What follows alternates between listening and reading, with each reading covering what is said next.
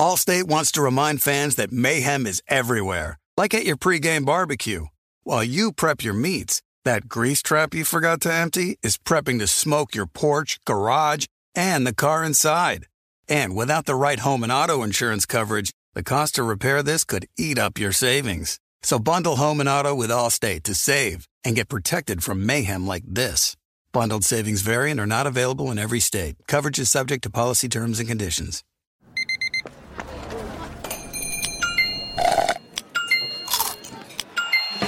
With your Amex card, entertainment benefits like special ticket access and pre-sales to select can't-miss events while supplies last make every tap music to your ears. Warning, this product contains nicotine. Nicotine is an addictive chemical. Black Buffalo products are intended for adults aged 21 and older who are consumers of nicotine or tobacco. If you're an adult aged 21 and older and use nicotine or tobacco, I want to tell you about Black Buffalo's award-winning nicotine pouches. What are they made of? Cured edible green leaves, food-grade ingredients, and pharmaceutical-grade nicotine. No tobacco leaf or stem. So if you're 21 and older, consume nicotine or tobacco, and want to join the Black Buffalo herd, head over to blackbuffalo.com to learn more. You can order nicotine pouches online, and they ship directly to most states. Or check out their store locator to purchase pouches at thousands of retail locations around the country. Black Buffalo Tobacco Alternative. Bold flavor, full pouches. You know our trusted partner TireRack.com for their fast, free shipping, free road hazard protection, convenient installation options, and their great selection of best tires, like the highly consumer-rated Michelin Cross Climate 2. But did you know they sell other automotive products? Wheels, brakes, suspension, just to name a few. Go to TireRack.com/Colin. TireRack.com, the way tire buying should be. The volume. The 3 and Out podcast with me, John Middlecoff, is presented by FanDuel Sportsbook. There's no better place to make every moment more than with FanDuel. Great odds and markets for baseball, the NBA, NHL, PGA Tour, and so much more. Awesome new and existing user promotions. America's #1 sportsbook. Very easy to use, safe and secure. You get your winnings fast. I cannot recommend it enough. Love gambling with FanDuel. If you are new, just download the FanDuel Sportsbook app to get started now. Sign up with promo code Colin so they know we sent you.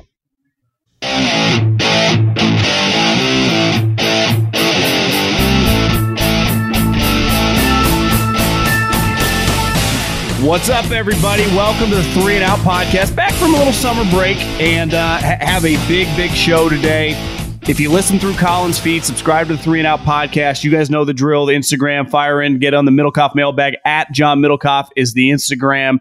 But let's waste no time and go to high school state champion, college football champion, drafted in the NFL. He now has a podcast, which came out last week. His first guest might have just landed a pretty big recruit, Steve Sarkisian. Greg McElroy. You can hear him always college football 5 days a week now. What's up, man? How you doing? All good, man. No, I appreciate it. It would be it'd be real fun. Unfortunately, because of the rules that are in place right now, it's like the only rule that still exists when it comes to recruiting. It feels like Sark could not quite comment on the specifics of Arch Manning's recruitment, but we commented on his behalf. So it's been fun to kind of get this thing launched and to get things going and talking about the sport we love so much every day. Before we get into Sark, I actually saw something on Instagram yesterday. And it made me think of you once I was kind of looking at your wiki and realized, obviously, you went to South Lake Carroll. You backed up Chase Daniel.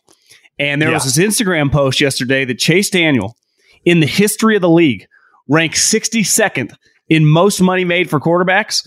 And he started 5 career games. I mean, what an incredible life. Doesn't get any better than that. Yeah, I think the big key, and unfortunately, I found out the other side of the equation. Like, I think the big key is wait as long as you can until you have to play.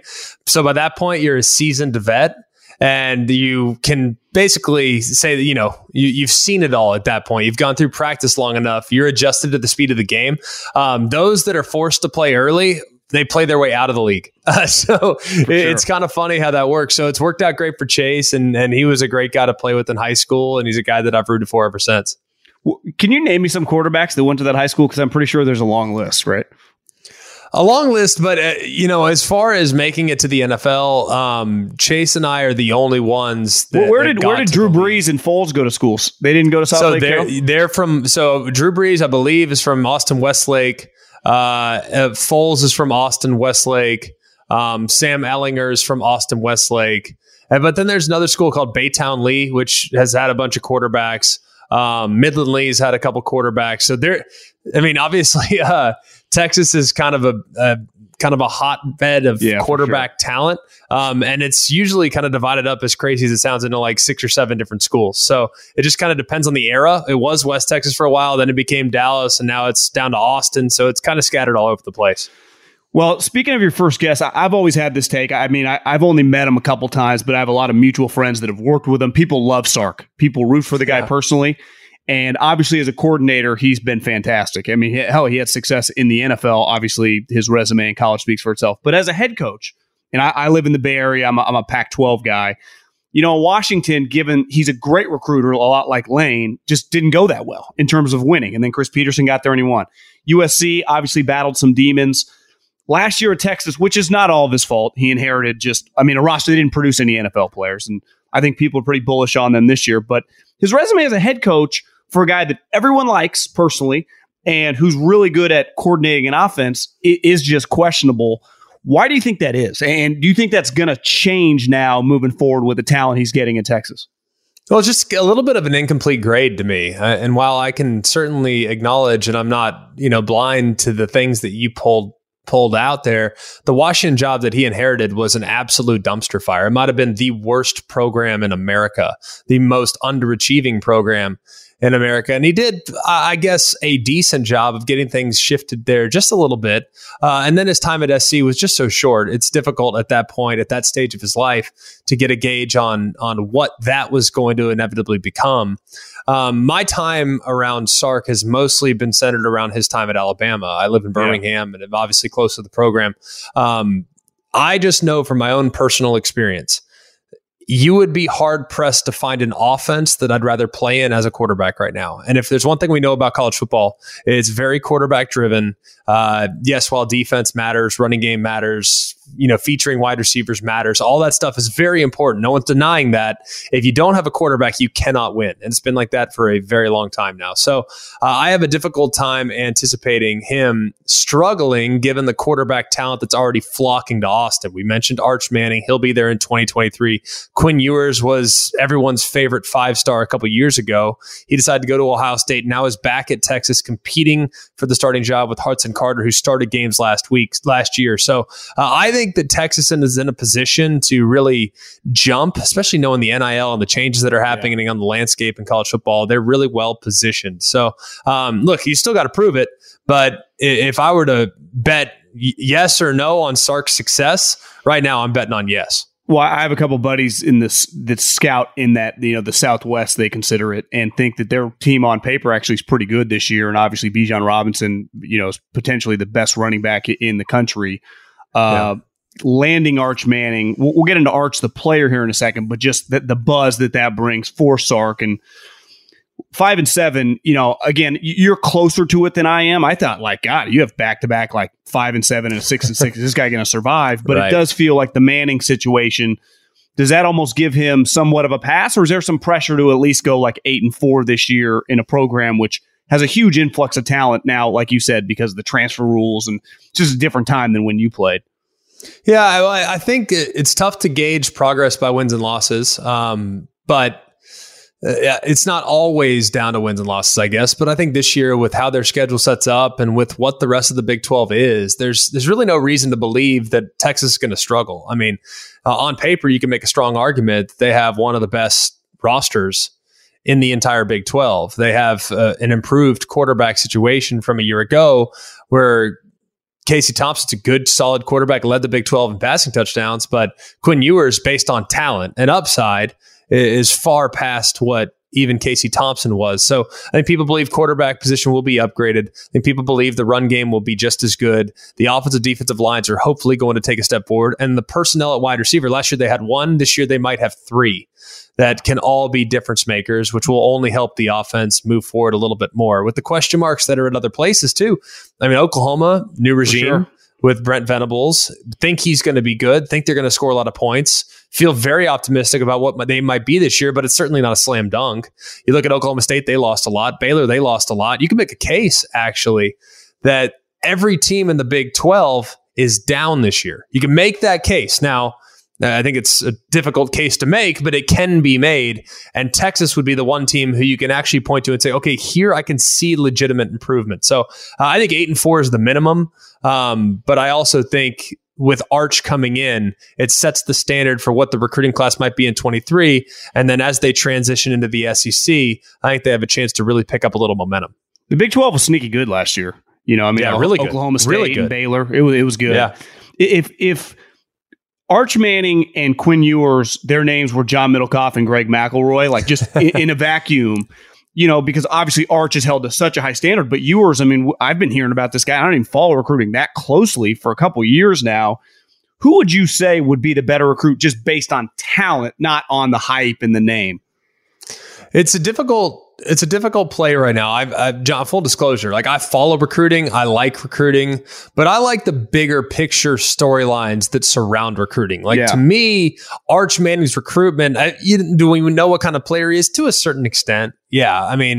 I've watched a little bit of high school tape, but it's not like I'm grinding on 6 or 7 high school games. I've watched him play basketball. I've watched him play basketball. I was like, damn, this guy's a good athlete. Right. He's a great athlete. He's like, he's like Cooper in a lot of ways, his dad, really good athlete, very, very fluid athlete. So he's got a lot of natural gifts. And I think his skill set certainly sets up for the modern day of college football, where he can win in the pocket, but he can also create on his own with his legs and extend plays and make some off schedule plays too. So there's a lot to like about him as a prospect. I think if you're going based exclusively on arm talent, Quinn Ewers, by all accounts, and I've seen him throw in person twice. He went to my high school. I've seen him throw in person twice. The first time I was very impressed. The second time I was blown away. Now, being blown away by watching a guy throw in shorts and shoulder pads is difficult to do, but also, we got to see him play the game. Like when live bullets are flying, how good is he? I really can't answer that right now, but I know that his arm is as good as just about anybody. This guy can flat out throw the football. Now his footwork's a little bit of a mess. He's a little bit too chaotic. I'd like to see him win a little bit more from a prototypical passing posture. When I was watching him at Ohio State in pregame last year, some of the throws he was doing in warmups made no sense. Dude, you would never throw with your feet like that. So I think he definitely has the horsepower, but now can that horsepower be refined? And Sark traditionally has been a guy that does a really good job of making a quarterback do that. What I think, and I'm with you on the big picture stuff with these guys, what's fascinating about Arch is I heard someone say that in the history of the Elite 11, someone ranked the highest, the most hyped and best prospect based on all the rankings was Fields. And I think Trevor Lawrence was right there too. And Arch wasn't even in the top 10 of the group over the last decade. But I would say on the hype level, Arch, and again, he's not Peyton Reilly's kid. That's part of it. But it feels like he is, right. He's like a combination of them. But he's not. But the hype on him, we've all been hearing about him for years. I think it's going to be very, very difficult, even if he's a good player, for him to live up to this. Because I would say that Trevor Lawrence, whatever that was 3 or 4 years ago, he immediately started and they immediately won the national championship. And it was clear he was really, really good. Right. And it almost feels like anything less than that from Arch the moment he starts. Now, who knows? Does he start as a true freshman? Maybe Ewers is really good this year. Maybe they have a lot. Maybe they underachieve and Arch gets a very good opportunity to start. Well, I'm pretty sure that if he does start as a true freshman, they play Alabama week 2 in 2 years. Right. So it's how does he live up to the hype? I guess is my question. Anything less than being like a Heisman Trophy candidate immediately, it feels like, how, especially the SEC's right around the corner, it's going to get crazy fast. Yeah, and I think the one guy that I could probably draw some parallels to would be Jimmy Clausen several years ago for That's Notre a good Dame. one. And the reason why, because Clausen, the last name, his brothers had a lot of success at Tennessee and had done a lot of really nice things. And he was the bona fide number 1 guy coming out of Sherman Oaks, California. And it's like, this guy can't miss. He had his recruitment and his final, I guess his announcement was at the College Football Hall of Fame in South Bend. You know, people are saying he's going to win 3 Heismans. You know, it's like, some of the hype was a little bit ridiculous. Not saying it was wrong. It just gets carried away. And next thing you know, he's got a popular name. It's like, okay, well, this guy might be the real deal. Well, he wasn't great right out of the gate. I mean, he, like most people, they had growing pains. And by the time he came around to his 3rd year, he was excellent. But first and second year, it was far from a finished product. So the thing that I've always said about young quarterbacks having success, Trevor Lawrence ruined it for everybody. I know. I mean, it's as simple as that. Like, if you don't go out and win a national championship and ball out, like, there must be something wrong with you. But it's not the case. Sometimes it just takes guys a year, maybe 2, to get comfortable playing at that speed, to get comfortable with the terminology of a college offense, to get comfortable with being able to make decisions that are consistent, and you're not going to put your team behind the 8 ball. Because I'll guarantee this, I don't care what Arch Manning does year 1. He will have, in practice or in the games, he will have wild plays and he'll have horrible plays. Do those horrible plays get you beat? That's what freshmen are. They're an absolute roller coaster. What Trevor Lawrence did so beautifully in their national championship run is his big time mistakes were not catastrophic. There were growing pains, but they never actually affected Clemson in a negative way. They were always able to overcome the mistakes that he might make along the course of the season. So they did that because they had a great defense and many other things too. So I think that Arch, no matter what, people will nitpick his game. But I also think at the same time, he's got the right head on his shoulders. He's got the right tutelage. He has transferable traits from a physical skill set standpoint. So there's a lot to like with him. And like anybody, I mean, he's a pretty safe pick, I think, as far as being an effective player at the next level. I would agree with you on Trevor changed it, but it does feel like that, like Bryce and CJ, now those guys redshirted. Caleb was kind of doing that, and then he just ended up starting when they bench Rattler. Kind of showed that, like, when you're an elite player on big time programs, that you can not only hit the ground running, like, you can dominate. So I think, well, Caleb had growing pains too, though. Like, I think it's easy to have selective memory with Caleb. Doesn't mean he wasn't a great player, and at times he did special things. But he also was a player that was somewhat inconsistent at times, as a true freshman. So the Kansas game is one to forget for sure. Right. But all anyone remembers is the great play at the end, the heads up play at the end where he stripped the ball from his own teammate to keep a drive alive. Right. So there's a lot to like about the skill set, but the consistency and the consistent decision making for a young player often leaves something to be desired. So if you're not a perfectly refined product year 1, don't panic. Like, it's going to be okay. Just keep grinding away, keep trying to get better, and keep honing your skills, because at some point, if you have a high ceiling, all you need to do is just bring that floor up to your ceiling so that you have predictable play as you take the field each and every Saturday. The baseball season is here. This baseball season, turn K's into cash and big hits into big wins with FanDuel Sportsbook. Right now, new customers can step up to the plate with no sweat first bet up to $1,000. Just sign up, place your first bet, and FanDuel will give you up to $1,000 back in free bets if you don't win. Here's what I like: betting on the Los Angeles Dodgers and betting on the New York Yankees. Bet on the best teams, and you are more likely going to win money. There's no better place to bet America's pastime than on America's #1 sports book. Download the FanDuel Sportsbook app and sign up using the promo code Colin to get started with your no-sweat first bet up to $1,000.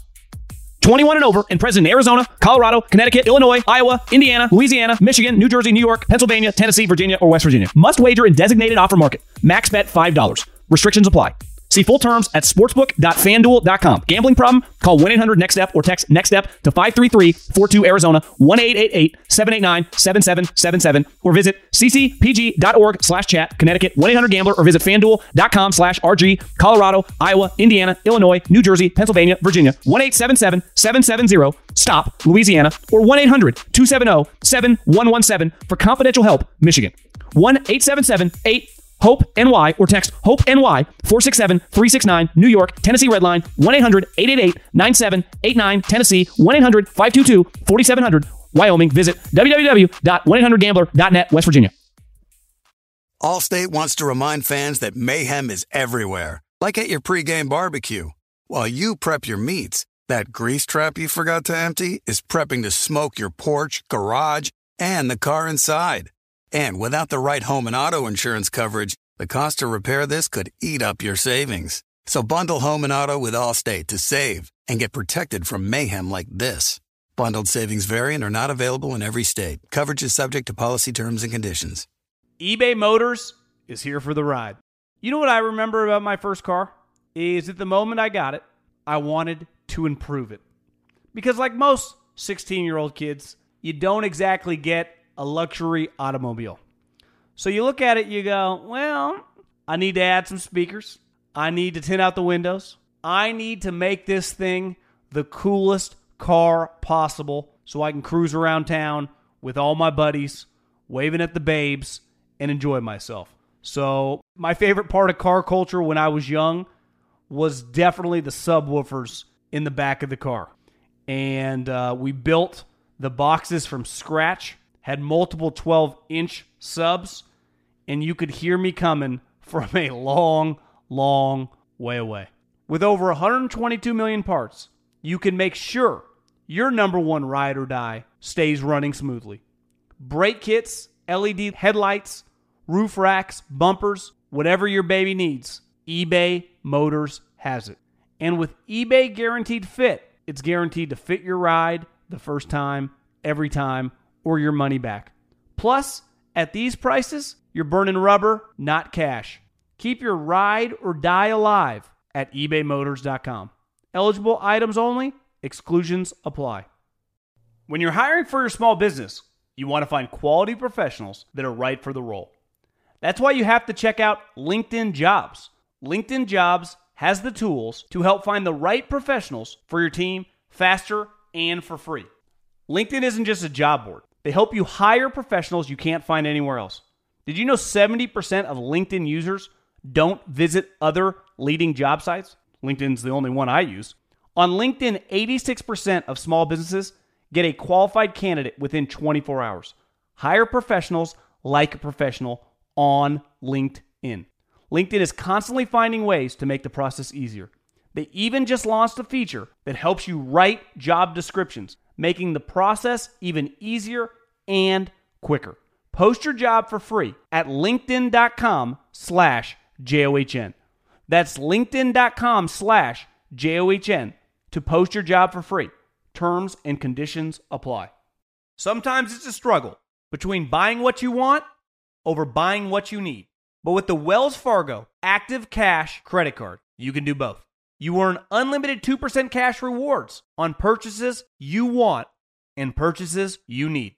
That means you can earn 2% cash rewards on what you want, like season tickets to watch your favorite team, and 2% cash rewards on what you need, like paying for parking. Earn 2% cash rewards on what you want, like those new golf clubs you've been eyeing, and 2% cash rewards on what you need, like a divot repair tool for after you've torn up your lawn. Let's try that again. Earn 2% cash rewards on what you want, like workout equipment for your home, and then earn 2% cash rewards on what you need, like a foam roller to soothe your sore muscles. That's the beauty of the Active Cash credit card. It's ready when you are. With unlimited 2% cash rewards, the Wells Fargo Active Cash credit card. That's real life ready. Terms apply. Learn more at wellsfargo.com/activecash. Well, speaking of Caleb, what's your take on this, the transfer rule and the mayhem that has become the transfer portal? I'm in favor of, I don't have any issues with transferring. I mean, we've talked about this, for several years now. And what I never envisioned, I thought that a lot of guys would leave, but those players would be disgruntled, whether it be by playing time or a relationship with the coach. I thought that there'd be a lot of movement, but it'd often be because a player's circumstances weren't great. That's not the case. That's something that I just didn't really anticipate. So I'm good with it. The only thing that concerns me is that if you have a player, for instance, that means a lot to a team. Let's use Jordan Addison as an example at Pitt. He won the Biletnikoff last year, had a ton of great looks.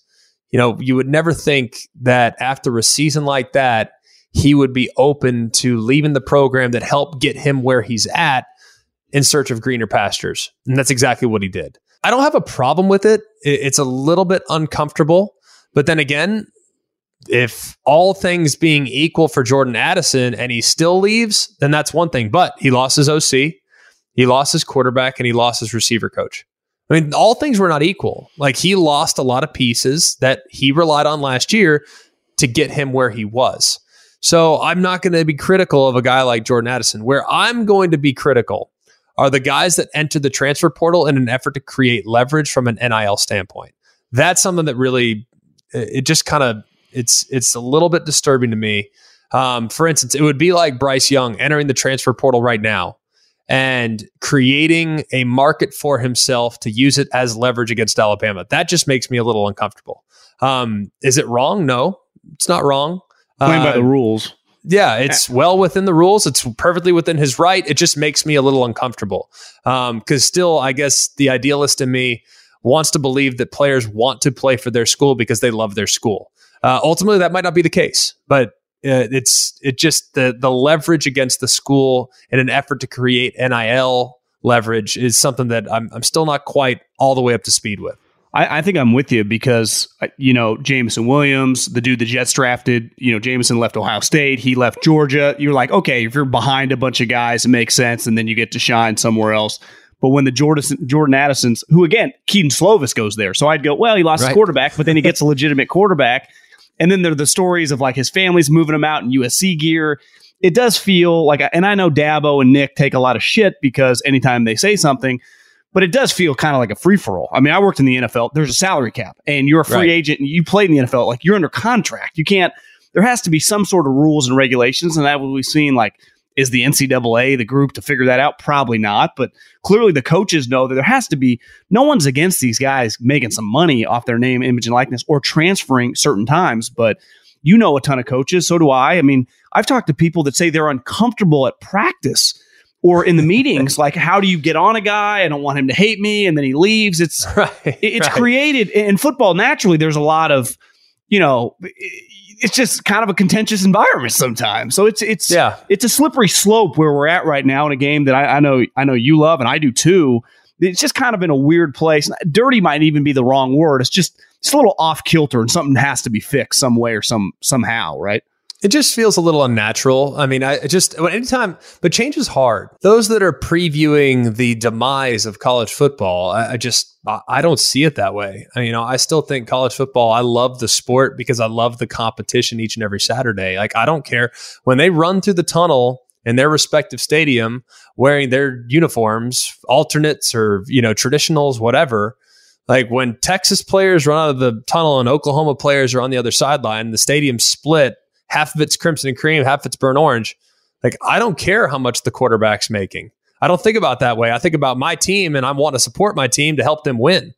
When I flip on, Washington State against Washington in the Apple Cup, I don't think about the fact that the quarterback for Washington State is a transfer from Incarnate Ward, who is really one of the first guys that was, given legitimate NIL situation by way of transfer. Like, I don't like to think about that. I was like, oh man, that guy's a great player.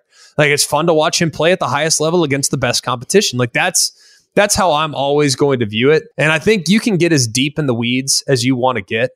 But what we all love football for is the spirit of competition, the physical presence that's along both lines of scrimmage, the precision that you see from quarterbacks, the athleticism that you see from defensive players, running backs, wide receivers, etc. Like, that's what we truly love football for. If you want to get into the contracts and you want to get into NIL, you want to get into the transfer, you want to get into the business side of things, by all means, without question, there's an appetite for that for a lot of people. But I also think that will turn off a lot of people too. So get as involved as you want to get. We're going to cover it for sure. It's part of what we'll talk about on a daily basis, but it certainly will be a much smaller percentage of the content of our conversation because I know that a lot of people still love the game for the game. And that's where our focus is mostly going to be. Well, a big story the other day, I'm in the Bay Area, and right down the street from me is Pittsburgh, California. And Najee Harris lived right there, too. And obviously, he went to Alabama. And this quarterback named Jaden, who's going to Miami, there were rumors that he got $10-11 million, and he came out and said that it's totally false. You're living in the heart of NIL and the people going back and forth. I mean, first and foremost, are these numbers just not correct? Yes. And two, how crazy is it actually? Flawed. Yeah. So you got to consider the source too, right? And a lot of the numbers are coming from representation and agencies in an effort, I think, to drive up the price of their next client. The numbers that I've heard from Division I schools, there are 10% of the aforementioned $11 million. And that is like on the ultimate high side. Like the ultimate high that's side. That's $1 million still, right? It's a lot of money. No, that's a lot of money. There's no denying that it's a lot of money. But that is like the highest of that's the top half of 1% is maybe making $1 million. There might be 10 players in the country that have legitimate $1 million deals. I don't know the specific numbers. But it's small. But it's really small. Like I know for a fact, like some of these people saying, "Oh, the collectives are aiming to raise between $8 and $10 million." Well, I have it on fairly good, authority that most collectives that I've talked to, and the most people that are connected to collectives across college football, their goal is to raise $1 million. A lot of them's goal is to raise $1.7 million because they want to be able to pay every scholarship player $20,000. So the average college football player is probably making in the vicinity of average scholarship college football player, I might add, probably making somewhere in the vicinity of $10,000 to $25,000. So that's Power 5 probably. At some of the smaller schools, probably considerably less than that. How about this? Will Anderson, who played at Alabama. Some might argue he's the best player in the country last year. His NIL total dealings last year. Yeah, I wouldn't push back if you said he was. I think he's certainly in the conversation. And if you would have given him the Heisman Trophy, you would have found no pushback from me. He made a grand total of $0 via NIL last year. Zero. Some players just aren't. They're not interested in it. They view it as a distraction. Why is that? He turns it down. He doesn't want it. Didn't want it. Now it might be different this year. I'm not sure. I hadn't heard anything publicly about what he's capable of earning, but I know he had ample opportunities last year and said it was a distraction. He didn't want anything to do with it. Like he's just wired differently. He's not that that's praising him or discouraging him or saying he's crazy or anything like that. But just some guys aren't motivated by it. Some guys don't care about it. They know their money will come at the next level, or they know their money will come down the line with consistent performance. Some guys are just wired that way. So I don't think the numbers are as extravagant as some people like to suggest. I think a lot of the coaches are trying to kind of push down what's expected on the recruiting trail now because you start hearing $10-11 million. I mean, like it's absurd. What do you tell your guy, for instance? What do you tell, let's say, Tyler Van Dyke at Miami? Let's say he's there next year and this Rashada guy shows up. Well, he's supposedly making $9.5 million. What is Tyler Van Dyke making? He's starting a quarterback. So I think that's where the representation's going wild and there's no clarity. There's no transparency. I personally think the best thing to police this, like you talked about with the salary cap or, hey, we got to have some rules. The best way to police this right now is having a freedom of information, somehow being able to open up the numbers, open up the books on what these guys are actually making and why they're making what they're making. Because if you're doing a television hit for 30 seconds on TV, a radio hit, for instance, and you're getting $30,000 for that radio hit, well, that's not fair market value. Like something's up. So I think transparency would go a long way in policing this. And it's something that I hope that we can somehow figure out down the road. Well, that's how it works in the NFL, right? A.J. Brown, Deebo Samuel, they sign a contract. It's fake at first, but then within a couple days, we know exactly what the true numbers are. And no one can be like, well, he's actually making $700 million. No, he signed for $45 million, truly guaranteed, right? Wasn't that everyone's reaction when Mahomes signed for $450? Like, hang on a second, wait, what? You signed for what? That's baseball money. Totally agree. I was at Fresno State when Jim McElwain left. We were talking about this before we hopped on. And I remember hearing a bunch of stories because you guys hadn't become Alabama quite yet. I mean, I think it was like Saban's second or third year. And that was the year I think you ended up losing in the SEC championship. And then the following year you won the national championship. But the first recruit, he gets the job, like a limo picks him up and they go to recruit Julio Jones. And I would say in my adult life, and I'm like you, I don't follow recruiting that close, but there are certain players, Arch Manning, but I would say Jadeveon Clowney and Julio Jones were number one recruits, can't miss guys. And then Julio probably more than Clowney. You got to play with Julio Jones. Do you remember the first time that you saw Julio Jones on campus? And then when you realized, holy shit, this guy is going to kick everyone's ass. Well, it's funny because Jones, you know, he's like a thoroughbred when it comes to like just how physically imposing he is. Like, I remember pretty vividly when he walked in the locker, and we're all pretty excited. He was not, if I remember correctly, he was not a January enrollee, so he came in with the rest of the recruiting class. Back then, guys didn't show up early because he's from Alabama too, right? He's from Foley, Alabama. So he's from down in the Mobile area in Baldwin County. So he's, I mean, he walks in the locker room, and really it was the entire 2008 recruiting class for Alabama. And you can go through the list. Marcel Darius, Julio Jones, Robert Lester, Dante Hightower. Like, you just go through the list of that 2008 recruiting class. It was ridiculous. Like, just a ridiculous group. So many guys that just, I mean, nails, absolute nails. Like Chance Warmack, like just so many guys that were great. Long story short, I remember walking in that first day of summer, and, we had pretty decent looking players. Like Rolando McClain was on the roster at that point. Guys that Andre Smith was on the roster at that point. Guys that ended up playing a really long time in the league and got drafted really high and, were talented dudes in their own right. But I remember walking in and be like, who the heck is that guy? Like, I've never even heard of you in recruiting. Your name's Mike Williams, like 6'8", 270. Like, who are you? Like, are you a walk-on? Like, the best looking guy on the team was recruited into this 08 recruiting class and no one heard of him. It's like, and he's like 6'8" with like long arms and like, dude, you look like jacked. And then Jones, you see him and it's like at 17 years old, he was the most physically impressive kid I had ever seen. And in that locker room at that time, you got Mark Ingram, you got all these great players. I mean, guys that went on to have great careers and guys that had made a lot of money and had great college careers and whatnot. But Julio was such a man amongst boys in high school that even in college, he was a man amongst boys. And I can remember vividly, John Parker Wilson was our quarterback at the time. And we were in 7-on-7. And it was funny because every single route that McElwain would want us to run, because we would basically have like a call list. Like, they wouldn't give us a sheet because that was illegal. But like you just wander past McElwain's office and there's like 8 plays on the board. Like, okay, well, I guess those are the 8 plays we're running today. So we'd write them down. Like, all right, sounds good. Every single one basically had Julio as the number 1 wide receiver.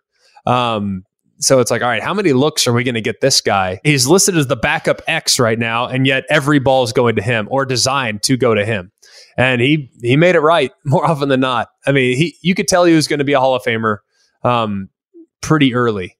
And if not for a couple of nagging injuries in his first 2 years on campus, I think he would have completely rewritten the record books at Alabama and probably would have done so in just 3 years. I think what's cool about your story is it feels like, it honestly feels like Nick's been there for like 30 years.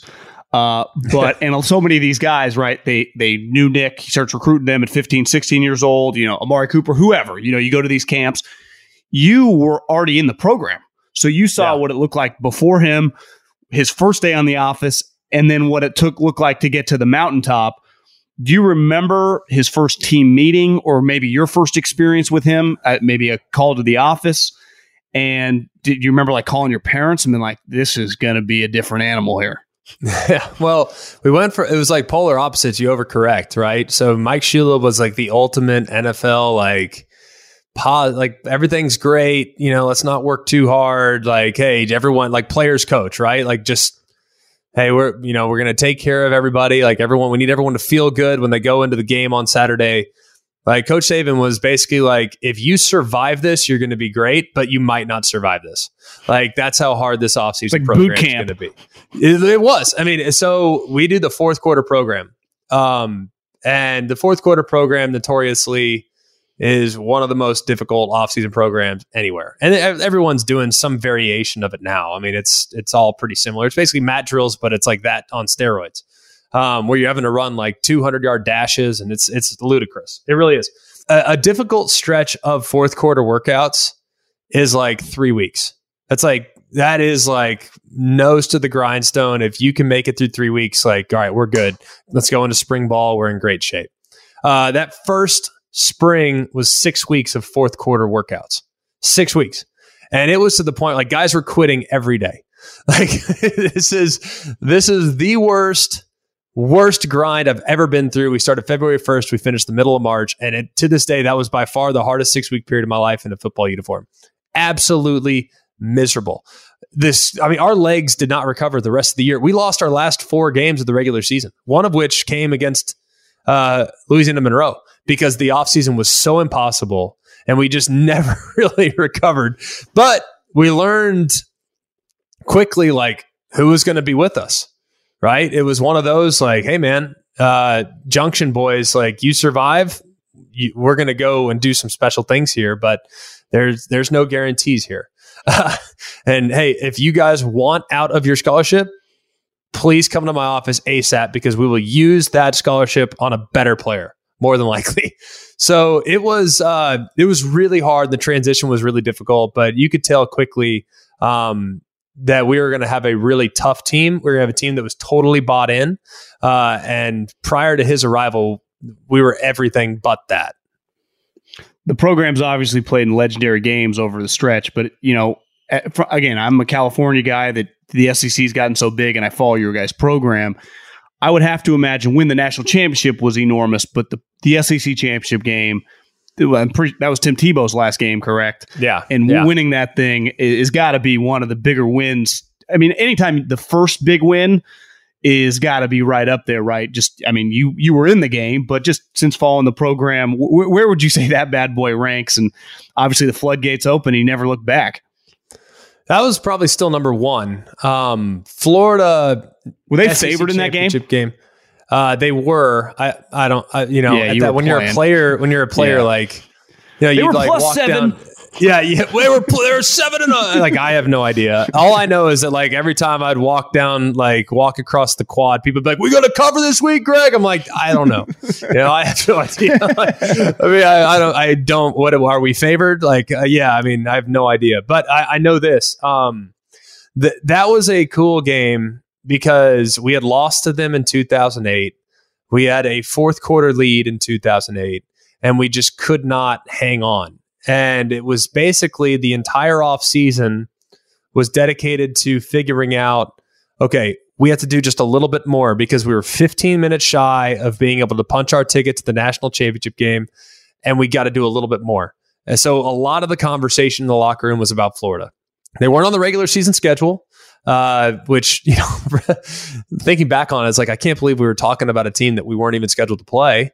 But when we got to that game, it was almost as if we'd had 365 days of frustration and preparation in order to get over the hump. And we watched Miracle the night before the game because Florida, to us, they were the Soviets. They were the gold standard. They were the team that had been on top for a very, very long time. In most of our college careers, they were the standard with Urban Meyer and Tim Tebow and Chris Leak and Percy Harvin, all these amazing players. So they were looking at trying to win 3 out of 4, and we were the only ones really standing in our way. And a lot of people didn't really give us much of a chance. They said that, hey, but teams, the rosters are comparable. The one difference being the quarterback spot where Florida has a massive advantage. So I took that personally. And I had one of the best games of my career that night as well. So it was really emphatic because it was a passing of the torch, and it really kind of changed the landscape in college football. We thought, at least, you know, in the near term, but it's now gone on for the better part of a decade and a half. So it was a really special night, and I think it was a statement to all of college football that there was a new sheriff in town, and to be a part of that. And knowing how much we put into that game, it was just incredibly, incredibly satisfying to finish the way that we did. You mentioned something, and I don't know if Nick quite gets enough credit about this because it's all about football and the big wins, but the movie night before games, girl I'm dating asked me that, hey, did you listen to the new Ed Milet podcast? They were talking about Nick Saban. I'm like, I wonder who they had on, like Greg Sankey or something. No, it was a guy that had been in prison who speaks to the team, and he's so good at getting all these guys to speak. So I think Nick, he's 70 years old. He's known as an old school guy. But he does a lot of progressive things that I don't. He's Ryan Leaf and guys like that speak to the program every single year. Is that like he's got pitches that other guys just don't have in their bag? I just think he's always, he's always thinking about ways to do things differently. It's all about recruiting. So if he can get Kobe Bryant, who I believe went and spoke to the team like a decade ago. I don't remember exactly when. But if he can get someone like that to speak to the team, if he can get someone that would leave a lasting impact on the players. And I know a lot of people kind of criticize Alabama, saying it's a football factory and that, they don't care about this. They don't care about education.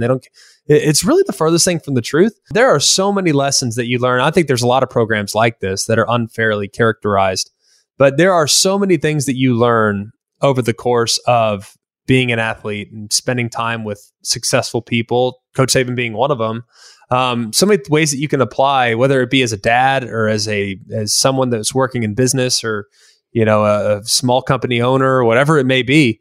Like you learn so much in your 4 years at your respective school. There's so many applicable things, and sports are the greatest teacher in the world. But when you have people that are great at sports that are coming back to speak to the team and impart lessons on you, it's amazing. I mean, when we were in camp, we were probably one of the first or second groups that would start to have a camp speaker routine. And we used to have guys that came in, no one like Kobe and, the guys that have come since. We had guys that had amazing stories, amazing lessons, things that can be applied. And then Coach Saban does a great job of harnessing some of the information from the speeches and bringing it up over the course of the year when he feels like it's applicable. And that's why I think we watched a miracle that night because, we put so much into Florida. We put so much into, preparing for Florida that like, hey, this is our one chance and we got to be perfect and we're going to go get it done.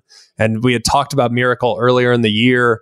Ironically enough, we talked about it in reference to not having a letdown game, because you put so much into, I believe we did it before Mississippi State. You put so much into the LSU game that you didn't want to have a letdown. It wouldn't mean anything if you lost Mississippi State the next week. So we had referenced it then, and then we watched it again later in the year. So that was kind of a theme that we had throughout the season that he kept playing the hits from. So he's very thoughtful in that regard. And I think that's part of the reason why his team is always so dang consistent. Yeah, the talent's immense, but he knows how to press the right motivational buttons in order for you to put forth the best effort that you can each and every Saturday.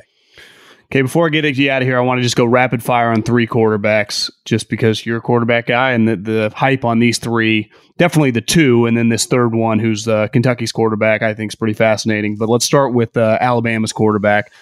To me, as a former scout, you see the picture last year at the Heisman, like Aiden Hutchinson, CJ Stroud, and Bryce. He's just not very big. But then you watch the NFL draft, all of the state of Georgia gets drafted, all on defense. You go, God, this guy was balling against those guys.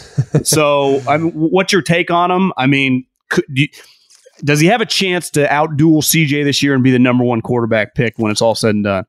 I think it's tough. So I think CJ's great, obviously. Yeah, he's small. And I think a lot of teams will knock him because of his size.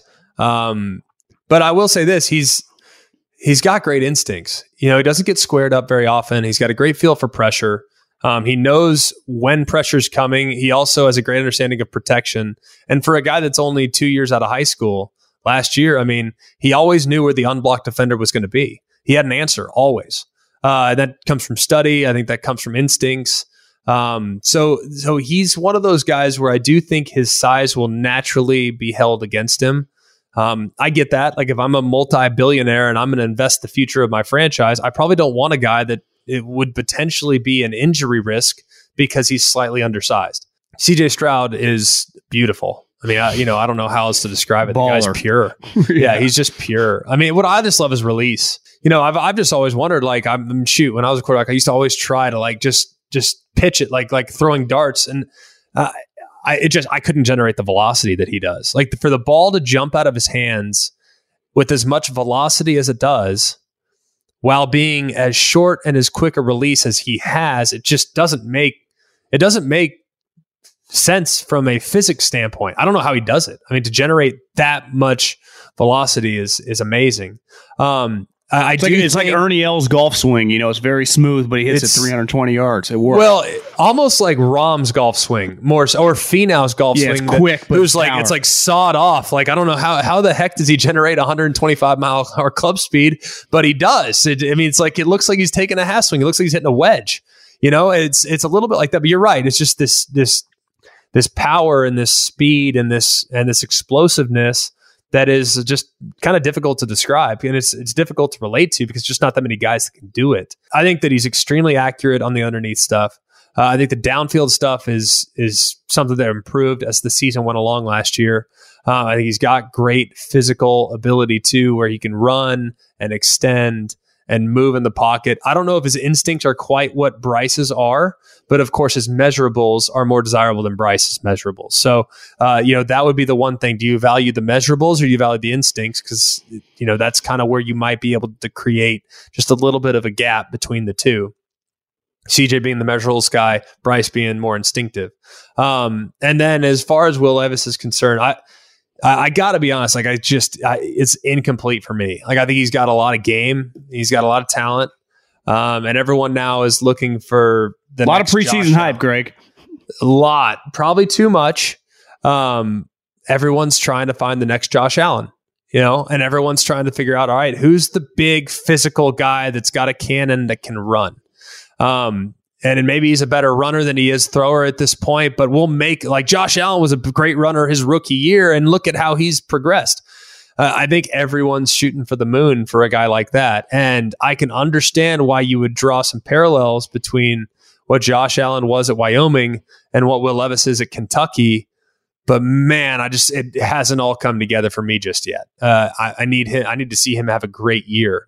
A lot of hype around Tyler Van Dyke at Miami too. Yeah. Still just not enough games played. I mean, the guy that I like a lot is at Virginia, Brennan Armstrong, and he decided to come back. And there are still parts of his game that he needs to progress, but he's one that I thought had a really solid year on a team that played no defense whatsoever. But he did a lot of really nice things.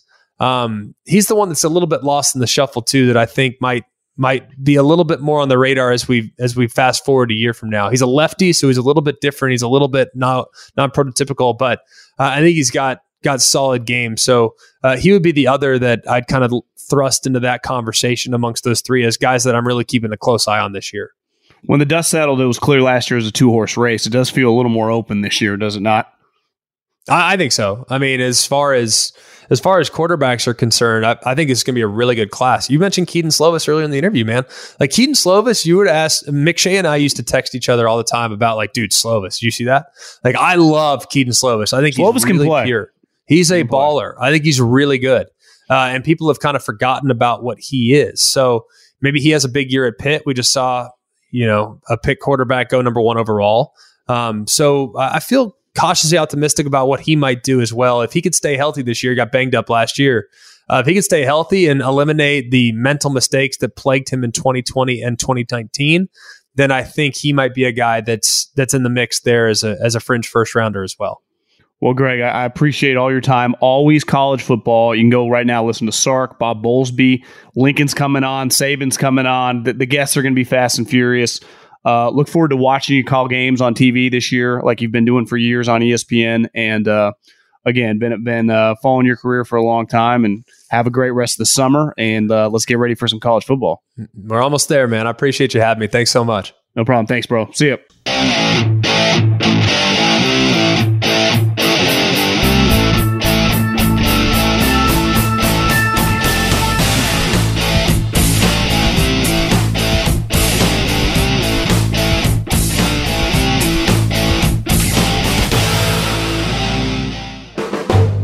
Volume.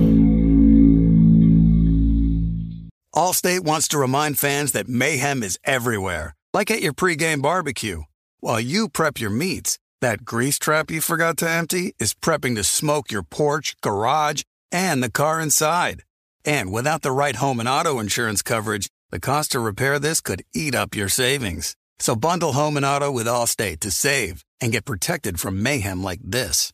Bundled savings vary and are not available in every state. Coverage is subject to policy terms and conditions. This is Malcolm Gladwell from Revisionist History. eBay Motors is here for the ride. With some elbow grease, fresh installs, and a whole lot of love, you transformed 100,000 miles and a body full of rust into a drive that's all your own. Brake kits, LED headlights, whatever you need, eBay Motors has it. And with eBay Guaranteed Fit, it's guaranteed to fit your ride the first time, every time, or your money back. Plus, at these prices, you're burning rubber, not cash. Keep your ride or die alive at ebaymotors.com. Eligible items only. Exclusions apply. With the Wells Fargo Active Cash Credit Card, you can earn unlimited 2% cash rewards on purchases you want and purchases you need.